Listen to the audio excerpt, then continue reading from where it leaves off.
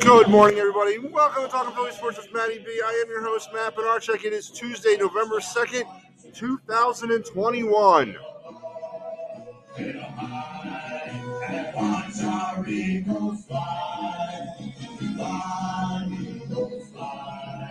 On the road to victory.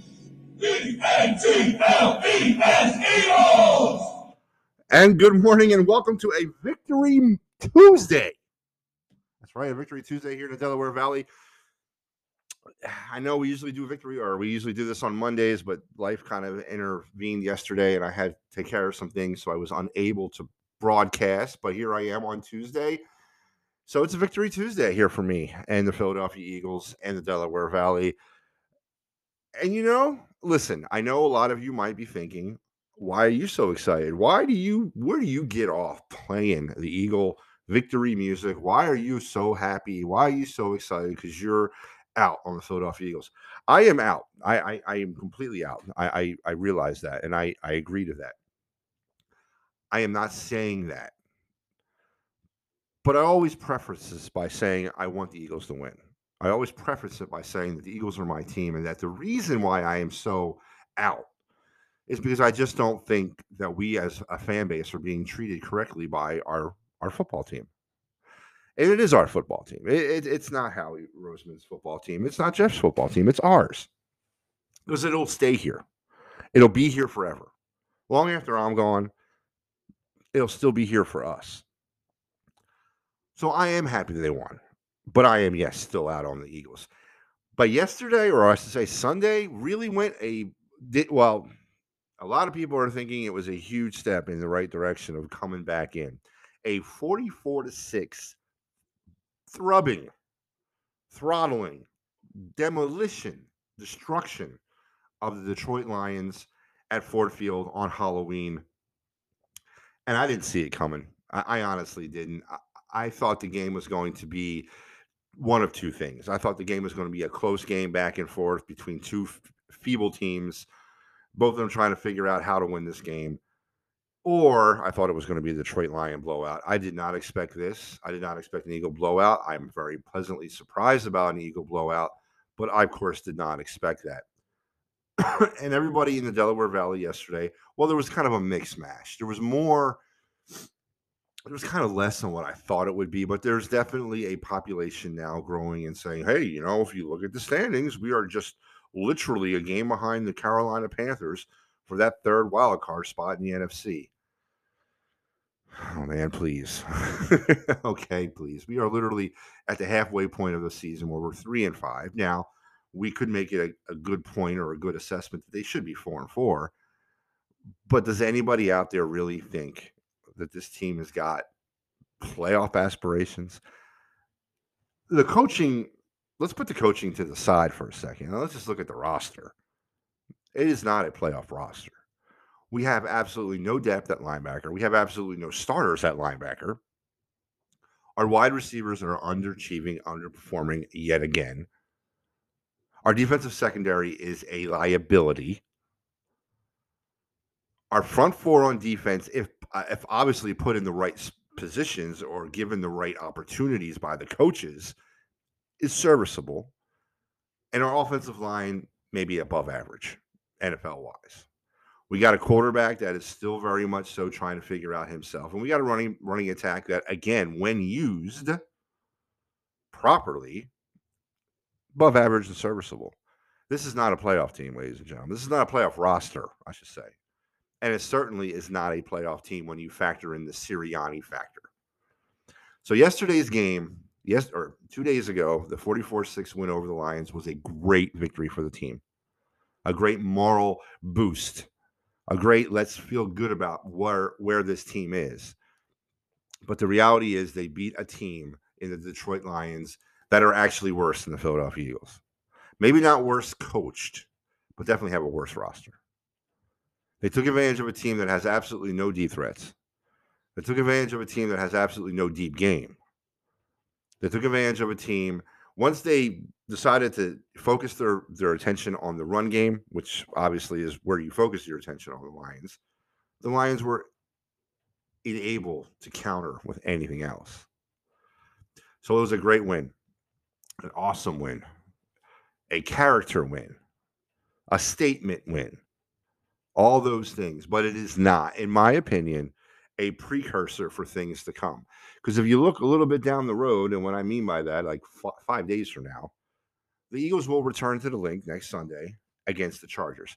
Now, the Chargers, and we'll get into the Chargers and more throughout the week and as we get closer, but the Chargers are one of those teams that heading into this season was really kind of elevated to that AFC West, AFC challenging position.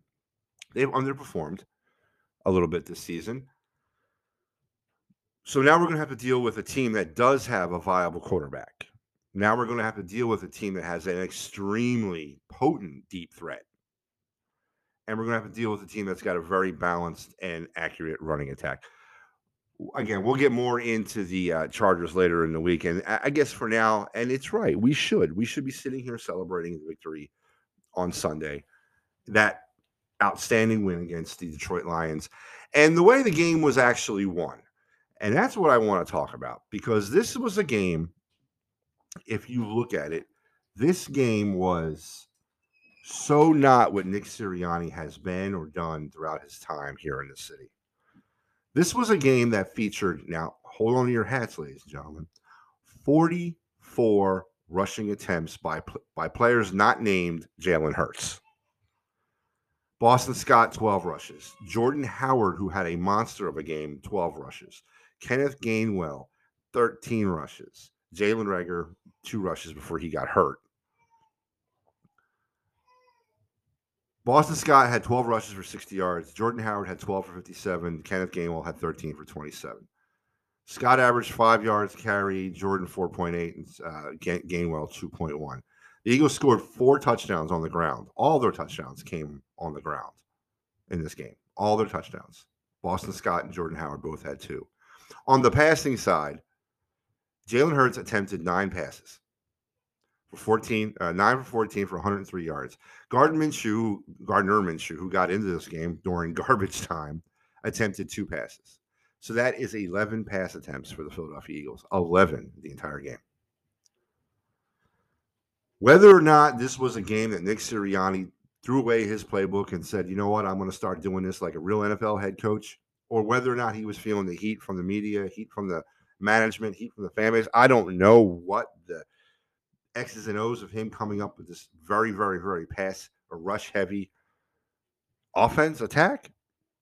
It worked. Now, is this the type of attack that's going to work every week? No. There are those weeks that require you to be pass heavy, but never consistently pass heavy the way the Eagles have.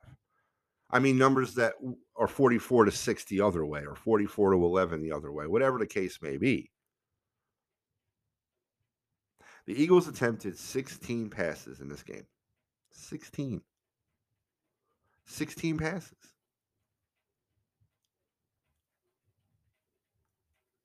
I believe there's been games in the first quarter they were already eclipsing that.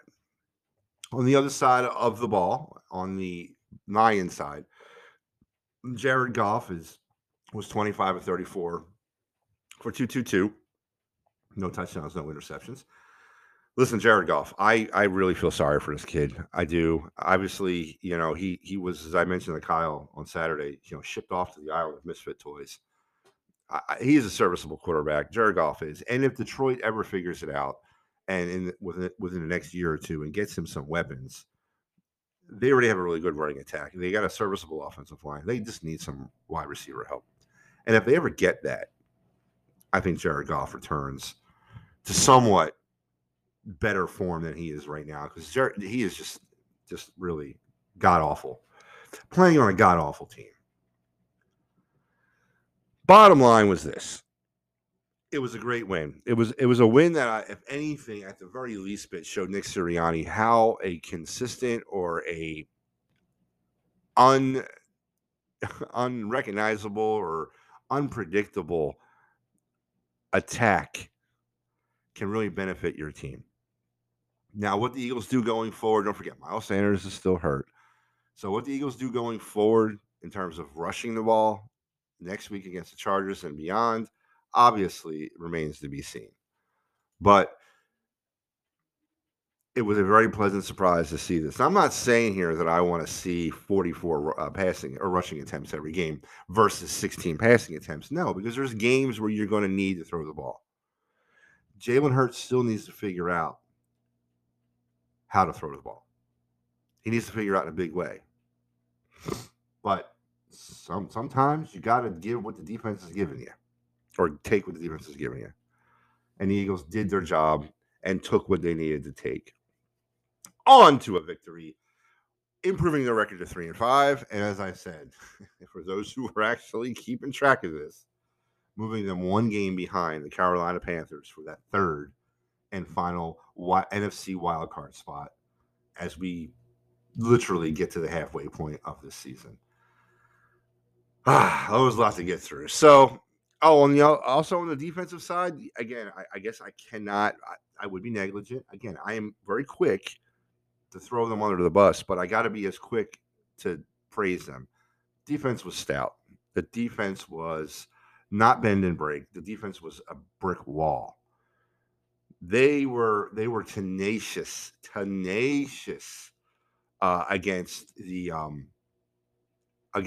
the Detroit Lion offensive line.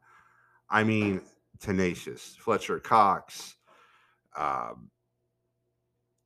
just Milton Williams. I mean, they were everywhere. They were everywhere. They got to Jared Goff 6 times. 6 sacks yesterday. 6 sacks. So, listen, a huge effort from the defense. Just a great effort. And John Gannon, again, is he going to be able to play this type of defense against the Los Angeles Chargers? Who knows? We'll see. But it's a different team. It's a team with a viable passing attack. It's a team with a very, very, very, very good running attack. It's a team with a very good quarterback. We have to wait and see. And again, this is when we look at this as a maturation process. We've seen now that they can do it. We've seen now that the coaches have the ability to adjust.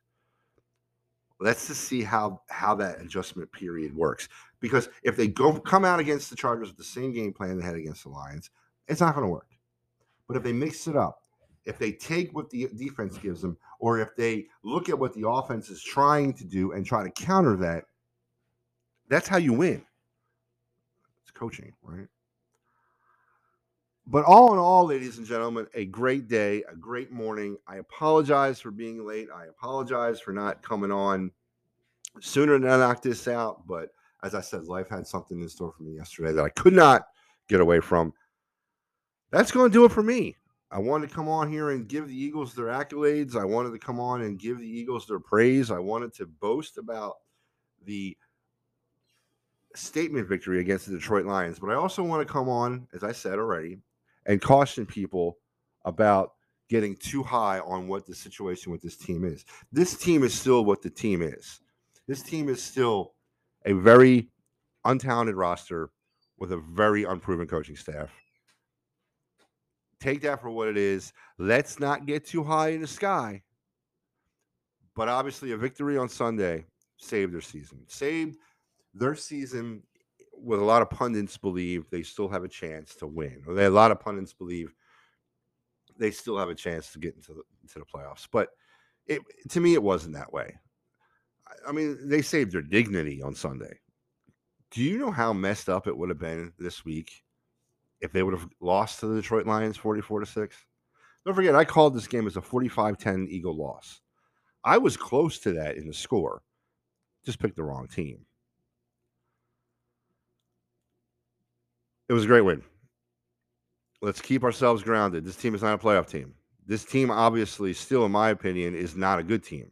I don't like the coaching staff. I want him fired. I want the general manager fired. As we sit here on November the 2nd, this is the trade deadline. At 4 p.m. Eastern today, the trade deadline is over. Teams have till 4 p.m. today to make trades. Whether the Eagles will be buyers or sellers, I already think they're sellers based on what they've already done this year in trades. But whether or not they make big-time selling moves or big-time buying moves, or they sit pat, which is more than likely what they're probably going to do. We'll see. Again, I wanted to come on and just kind of hash this out with you guys and give you a roll up of the game. I will see you guys later in the week. Until then, you guys take care.